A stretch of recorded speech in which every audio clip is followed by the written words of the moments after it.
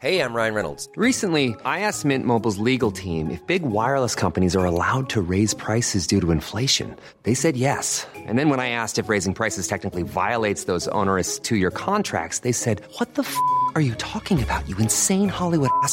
So to recap, we're cutting the price of Mint Unlimited from $30 a month to just $15 a month. Give it a try at mintmobile.com/switch. $45 up front for 3 months plus taxes and fees. Promo rate for new customers for limited time. Unlimited more than 40 gigabytes per month. Slows full terms at mintmobile.com.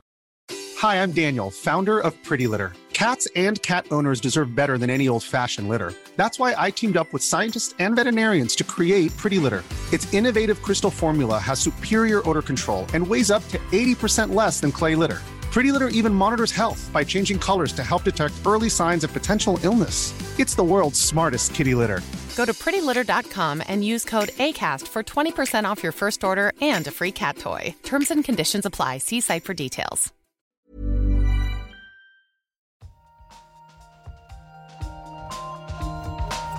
In an experiment. We don't know yet. Why is light so far? Like, it sounds so simple. They had no idea. But now the data speaks. I find this not only refreshing, but at some level astounding. Nature. Welcome back to the Nature Podcast.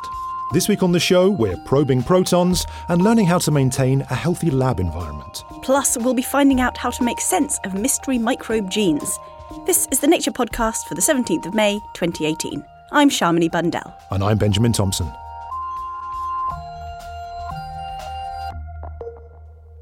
First up this week, reporter Lizzie Gibney is peering into the heart of matter. Here at Nature, we talk a fair amount about dark matter. But what about boring old ordinary matter? It may account for just 15% of material in the universe, but it's a pretty important part. After all, it makes up everything we can see, from stars to us. And even though it's visible, it still hides plenty of mysteries. The bulk of the matter in the universe is made up of protons. But what makes up the proton? That's where things get a little fuzzy. Protons are far too small to see under a microscope, around 100,000 times smaller than an atom. So instead, physicists study protons by pinging high-energy electrons off them. These experiments show that each proton must consist of more fundamental particles, 3 quarks, which are held together by the strong nuclear force. But scientists haven't known much about how the quarks are arranged in 3D, or anything about the proton's mechanical properties. Only now are physicists developing techniques that allow them to probe inside the proton, the particle that's crucial to anything being here at all. To hear how, I spoke to physicist Latifa El-Wadrahi, who explained how techniques to study the proton have evolved. Prior to the 90s, the only thing we could study is one-dimensional structure of the proton. And in the 90s, there were developments of new formalism that enabled us to connect electromagnetic processes to the three-dimensional structure of the proton. Let me just make a simple analogy.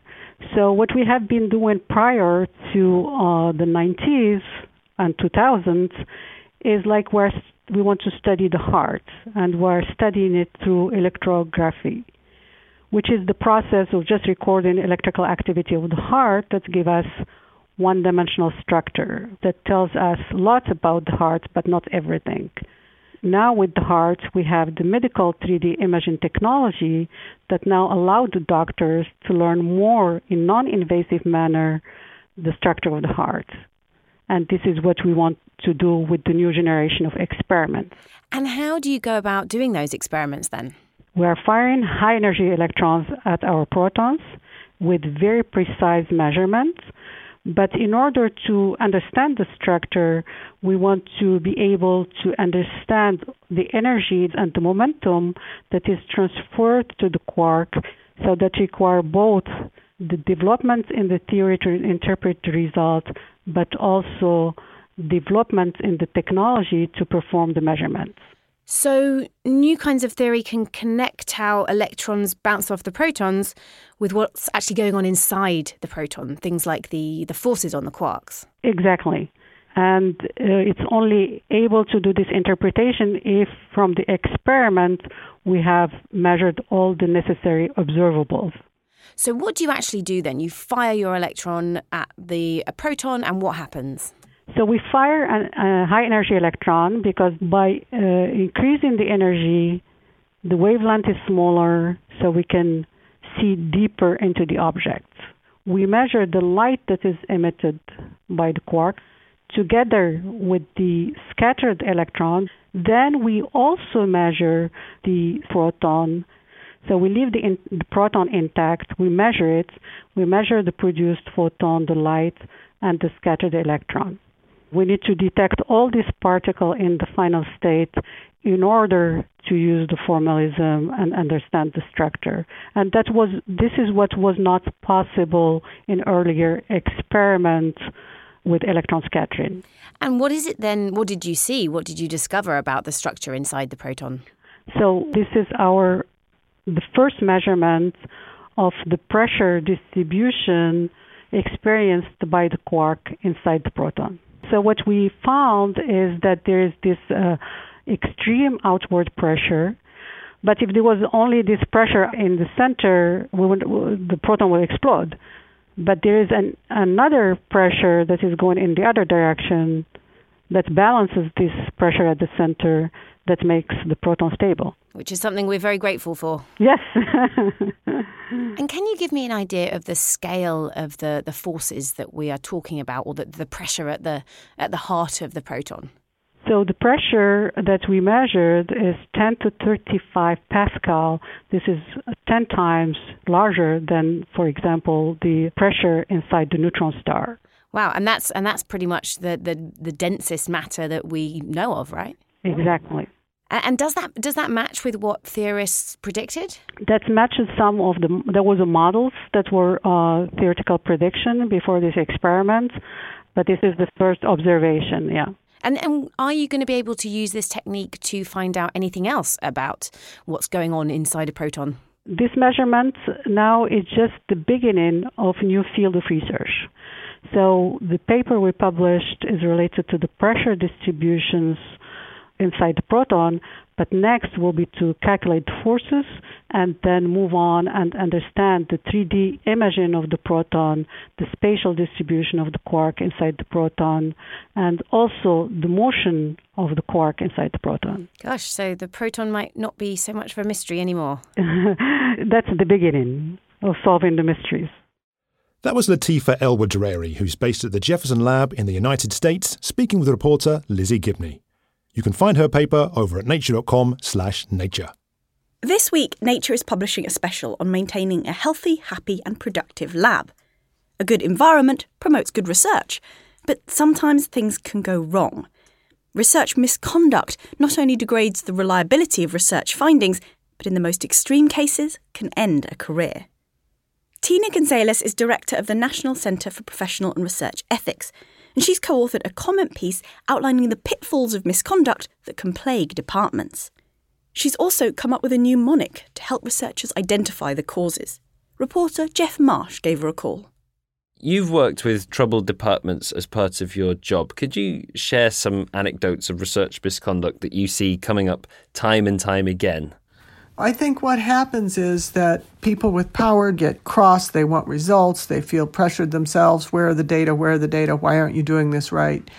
And the person with no power doesn't know how to respond effectively and doesn't know how to account for themselves. So they start to pretty the data up and make it look like what's expected as opposed to hewing to the actual results that the actual research provided. So I think that that's a place that things really go wrong when people are so afraid and don't have the tools to interact that they start cutting corners. Right. So in an effort to help researchers spot the most common pitfalls associated with misconduct, you've created a suitably alarming mnemonic, which is tragedies. Could you break that down for us? So it starts with temptation, rationalization, ambition, group and authority pressure, entitlement, deception, incrementalism, embarrassment, and stupid systems. Most of them you'll see are feelings. Temptation is a feeling. Rationalization is something entirely internal. And it's always possible to rationalize any scummy thing you want to do. Entitlement is a feeling. Embarrassment is a feeling.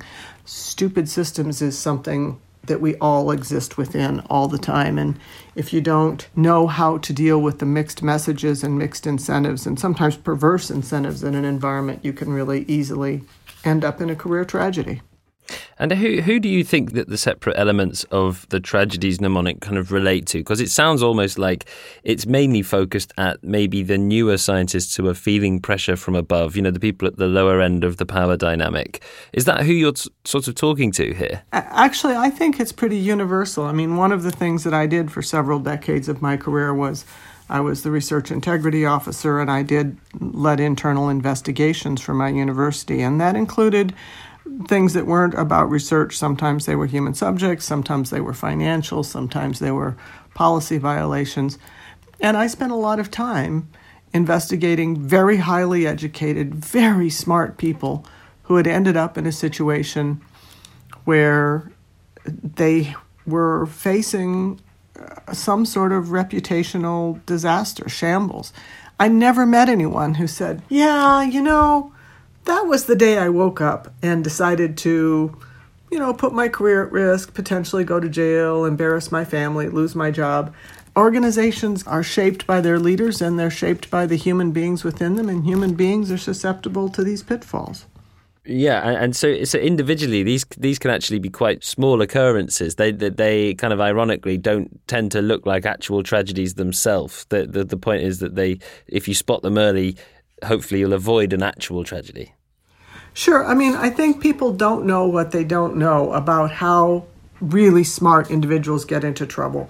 And so if you learn about the tragedies and learn to be aware of them in yourself and how each one of them feels individually and how they interact, you have more tools for building other professional skills for having the career that you want to have. In terms of learning, you mentioned in the article that training alone, formal training, won't necessarily be as effective for changing attitudes as the informal curriculum, how we see the other people around us working.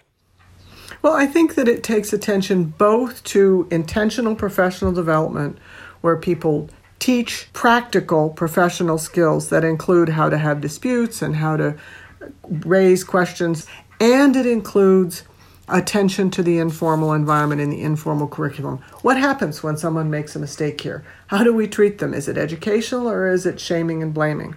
So there's a whole series of things, and they interlock. There's not one magic bullet. It's being aware of and taking responsibility for our professional conduct and our professional environments. What advice would you give to a young PhD student who did spot some ethically dubious behavior going on from above? Well, I think there are two parts to it, and the most cited paper I ever wrote is called How to Blow the Whistle and Still Have a Career Afterwards. And the first 6 steps are all about how to assure that you're actually in a situation that requires that, because it's very easy at the bottom of the power curve when you are working so hard to get tunnel vision and not see the bigger picture. And then and only then do you follow the steps for actually blowing the whistle, and there are effective ways to do it. So there are things that work and things that don't work, and you have to know that. You don't know what you don't know when you start out, and that's what intentional professional development is about, and that's why learning about the tragedies is important. How do you think research departments should be sort of assessing their own conduct health? Well, I think there are 2 very time-effective ways to do it. One of them is the Survey of Organizational Research Climate, the SOURCE, which can be done in under 15 minutes. We also have an informal, very quick self-assessment called the Academic Unit Diagnostic Tool, available on our website, that just gives you a place to start having conversations. That was Tina Gonzalez talking with Jeff Marsh. You can read more about tragedies and how to avoid them in her co-authored comment over at nature.com/news, along with the rest of the special issue, filled with tips and advice for keeping lab culture healthy. Still to come in the show, we'll be taking a look at the most cited science on Wikipedia. That's coming up in the news chat. Right now, though, Noah Baker's here, and he's brought the research highlights with him. Flesh-eating bacteria have an excruciating trick up their sleeves. Streptococcus pyogenes destroys skin and soft tissue, but before these symptoms even show up, the infection is extremely painful. Now, researchers have found out why. The bacteria actually release a toxin which causes pain-sensing neurons in the brain to fire. This sends signals to the immune system to hold back its response. When the researchers blocked the neuron's signals in mice, the immune system could fight off the infection. The hope is that this could help treat this gruesome disease. Find that paper in Cell. Holidays are heating up the planet. Researchers used an in-depth model to unpick the impacts of tourism and found that worldwide it's responsible for 8% of greenhouse gas emissions. That's quadruple what scientists had previously thought. Plus, this carbon footprint is increasing over time. According to the researchers, American tourists have the biggest footprint, but the impact varies from destination to destination. A holiday in the Maldives has the biggest carbon cost, which puts the country in a tricky situation. Tourism is the largest contributor to the Maldivian economy, but as a low-lying island nation, it's also one of the countries most threatened by sea level rise. Find out more in Nature Climate Change. Sequencing the first human genome took scientists around the world 13 years. Today, that time has been reduced to days, if not hours. But while science may be able to tell you the sequences of genes in your body, in many cases it can't tell you what the proteins that the genes code for actually do. The same is true for bacteria. You can sequence a bacterial genome, but how do you work out what all those genes are for? I rang up Adam Deutschbauer to find out how his research is trying to keep up with advances in gene sequencing. The ability to sequence genomes and genes is just extraordinary. It's really, really easy, right? So we have just in databases, we have millions and millions of different gene sequences, and virtually none of those genes have been studied experimentally. Why is it hard to figure out what all these genes are doing? The reason why it's hard to figure out the function of a gene is that there's actually not that much data beyond genome sequence in microbiology. And so the best that we can do, because we have the sequences of so many genes, is there's basically servers that will try to predict the functions or annotate the functions of genes using automated approaches. And how are these databases making these predictions about function just based on a gene sequence? All of the existing servers do it based on the sequence similarity to something that they have in their database, right? So they will say, well, your protein that you sequenced is 40% identical to some characterized protein family. The issue is that we know that even for closely related genes and proteins that have a high sequence similarity, they can perform very different functions within the physiology of a different bacterium. And there are people out there doing studies on particular proteins, and obviously it takes a lot of time and effort. And as you've said, we're sequencing more and more bacterial genomes every day, and we have more and more data, and we can't keep up with sort of identifying the protein functions or annotating the protein functions. So that's where you and your colleagues have sort of taken a slightly different approach to solving this problem. The approach that we take is large-scale genetics. So I'm trained as a geneticist, right? Genetics 101 is that you make mutations in an organism, and then you ask, what are the consequences of making the mutation? So the consequence is what you can measure in the organism we call the phenotype. And that's basically exactly what we did in our story. We made and measured lots and lots of phenotypes of mutants in bacteria across many, many conditions. And how difficult was it to do something like that at scale? Because I can imagine you could take a particular gene, introduce a mutation, and you look at the outcome for that bacterium. But how do you do that for multiple genes? We actually make a large population of mutants in a given bacterium. And we mix together, say, 100,000 different mutations of an organism, and we mix them all together in a tube, and we let them compete against each other under different growth conditions.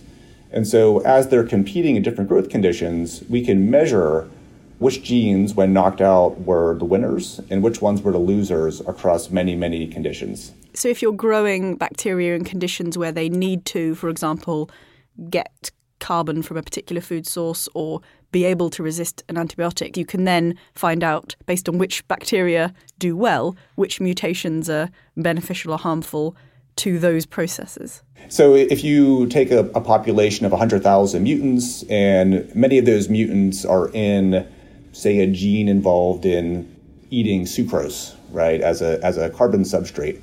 If I grow that population of mutants, and I let them compete against each other in a condition where the only food is sucrose, then those mutants won't grow.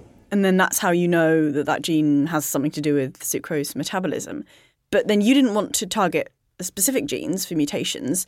You actually created a whole load of mutations, tested them all, and then just sort of looked at what came out. Yeah, we tried to develop an approach that was scalable enough and cheap enough that we could measure, at least genetically, sort of like measure everything for all genes. So your experiment, obviously, you couldn't measure everything, but you got quite a big data set. How many genes were you then able to predict or guess functions for? We created lots and lots of genetic data across 32 different bacteria. And we have phenotypes for thousands and thousands of genes. The number of genes, though, that we can make really specific inferences about in their function is probably on the order of like 600 or so. And so if you've only got, 600 is still quite a lot, but those are the ones that you're more confident in. But are the other data, this massive data set, is that still going to be useful for you or other researchers? We hope so. My colleague Morgan Price created a interactive website for the comparative analysis of all of this data. And that anyone could go to and find information about their specific protein that they're looking in, or their particular species, or a particular pathway? Yes, yeah. So you can go to our site now and you can enter a sequence of your favorite protein and basically do a search against all of our data and find if we have data for any relatives of your favorite protein. I think long term, right, because we can only mine the data so much ourselves, my hope is that ultimately there's going to be multiple large databases of experimental data across many, many bacteria that can be used to augment the existing annotation servers.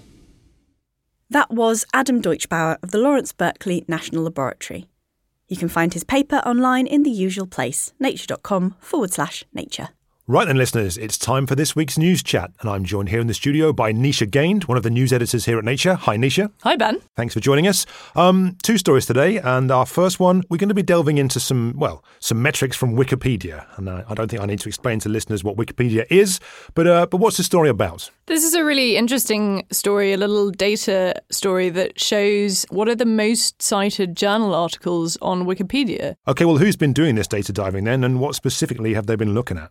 So the Wikimedia Foundation, which runs Wikipedia, released loads of its citation data, and a data scientist called Matt Miller looked at the data to see what the top cited articles which have DOIs, which I'm sure lots of listeners will know are identifiers for scientific articles, looked at what the top 10 most cited DOI articles are. All right, then, Nisha, well, let's not muck about. What's the number one article then? The most cited article on the English language version of Wikipedia is a collection of human and mouse genes. And in fact, there are lots of DNA sequence collections and gene collections throughout the top 10 most cited DOI journal articles. And how many citations does the number one spot have then?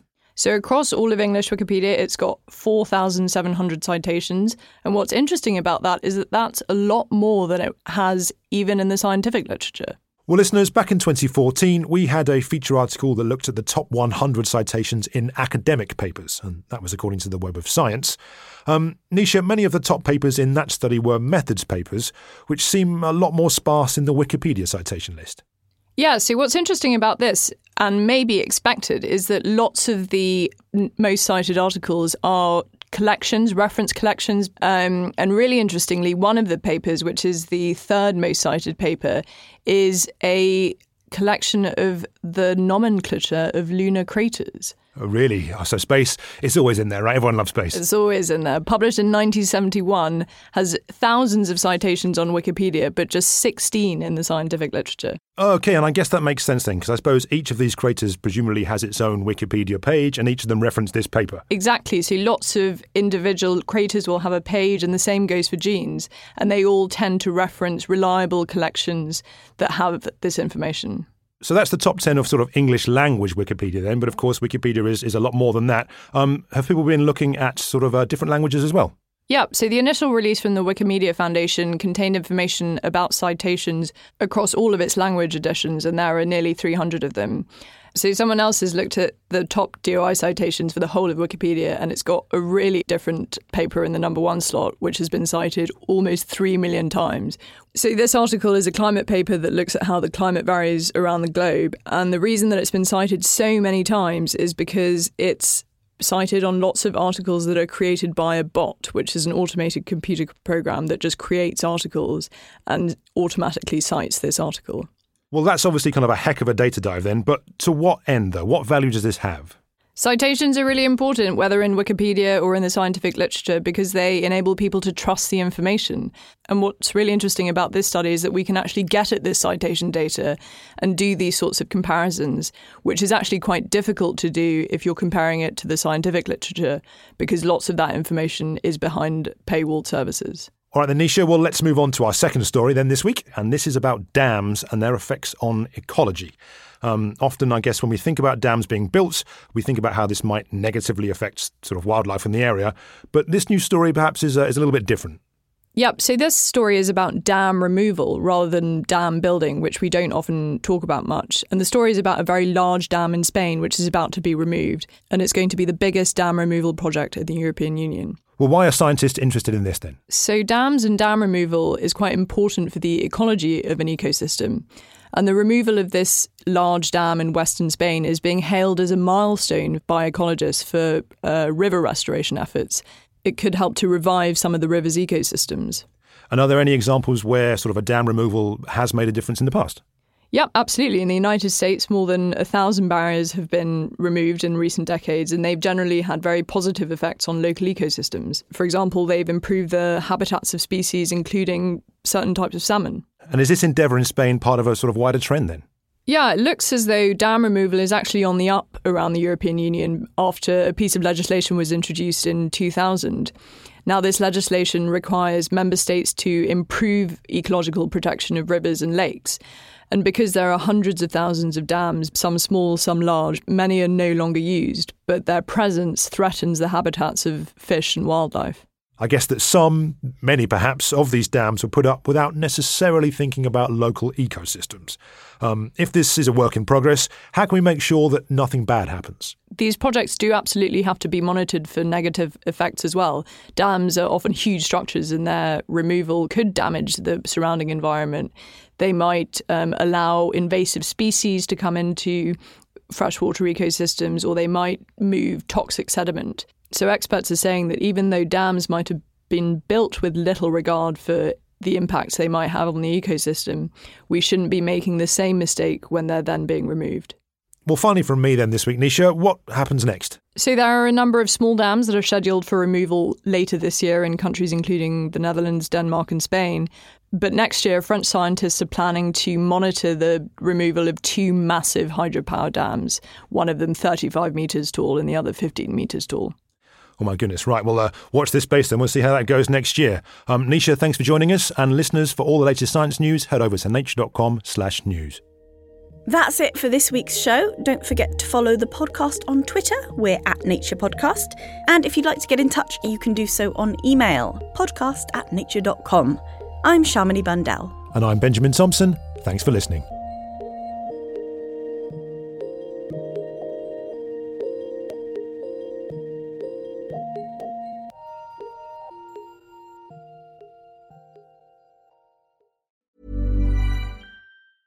Hi, I'm Daniel, founder of Pretty Litter. Did you know cats tend to hide symptoms of sickness and pain? I learned this the hard way after losing my cat, Gingy. So I created Pretty Litter, a health monitoring litter that helps detect early signs of illness by changing colors, saving you money and potentially your cat's life. Pretty Litter is veterinarian developed, and it's the easiest way to keep tabs on your fur baby's health right at home. Go to prettylitter.com and use code ACAST for 20% off your first order and a free cat toy. Terms and conditions apply. See site for details. Ever catch yourself eating the same flavorless dinner 3 days in a row? Dreaming of something better? Well, HelloFresh is your guilt-free dream come true, baby. It's me, Keke Palmer. Let's wake up those taste buds with hot, juicy pecan-crusted chicken or garlic butter shrimp scampi. Hello Fresh. Stop dreaming of all the delicious possibilities and dig in at HelloFresh.com. Let's get this dinner party started.